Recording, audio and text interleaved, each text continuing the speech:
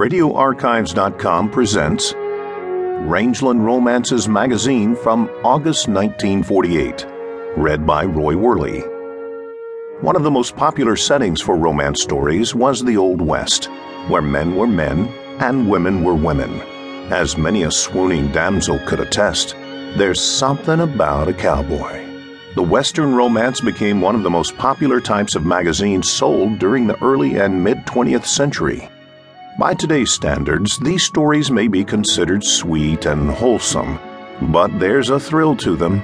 The excitement of action and love waiting along the next trail, a beautiful woman thrown into the arms of a handsome cowboy, a desert sunset as two lovers' lips meet, the wide open spaces where two lonely hearts find unexpected romance. Stories of untamed country and love make Western romances extremely popular. Rangeland Romances brings back the best of these Western romance stories.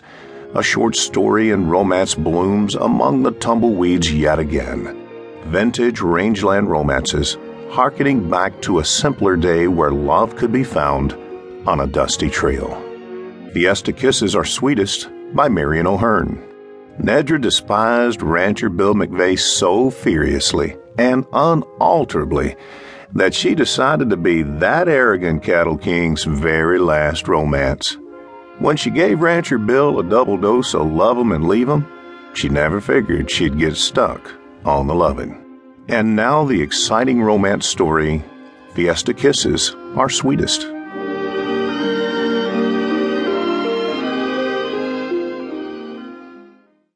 Chapter 1. Cantina Meetin'. As Nedra stepped from the saddle, the white dust of San Luis Main Street puffed up and stung her eyes. She fastened her pony's hitch rein slowly and let her glance move along the street to the green-painted adobe building called Don's Cantina. She walked to the open doors, and the insinuating breath of the cantina filled her nostrils. It was a mingling of cool, musky liquor scents, cigarette smoke, perfumes, and the memories of 1,000 hectic nights.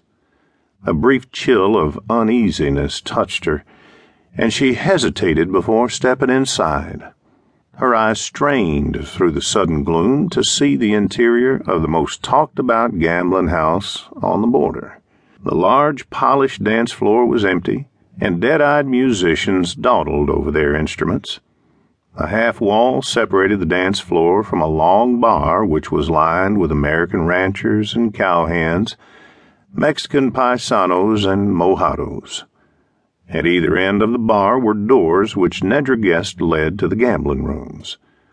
She started toward the nearest door, and the men at the bar swung about to stare. The bartender halted, eyed her, and disappeared. Before she could reach the door, it swung open, and a squash-chinned, busily smiling American appeared. "Can I do something for you, lady?" "I want to see the manager." He hesitated, and his glance measured her before he said, "I'm the manager. Name's Jack Coward. Won't you come into my office?" He hurried her through the door into a dimly lit office. His busy smile still working, he pulled out a chair. "Now we can talk." Nedra shook her head. "I won't be here long enough to sit down. I'm from the Circle 2, which is owned by my father, Lee Williams. Our outfit's small, only 3 men. This place is ruining us.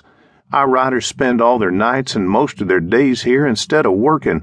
Last week, one of them was seriously hurt in a gunfight in this cantina. I want you to keep 'em out." Coward moved his shoulders in a gesture less courteous than a shrug. "This is a public place, Miss Williams. If men wish to visit it—" "And get shot?" Nedra broke in. "That's not your concern, I suppose. But someday it may have to be your concern. If American outfits go on gunfighting and gambling, the people of the border might decide to close the whole town. Ranches can't be run without workers." Another voice, coming from behind her, cut through her words.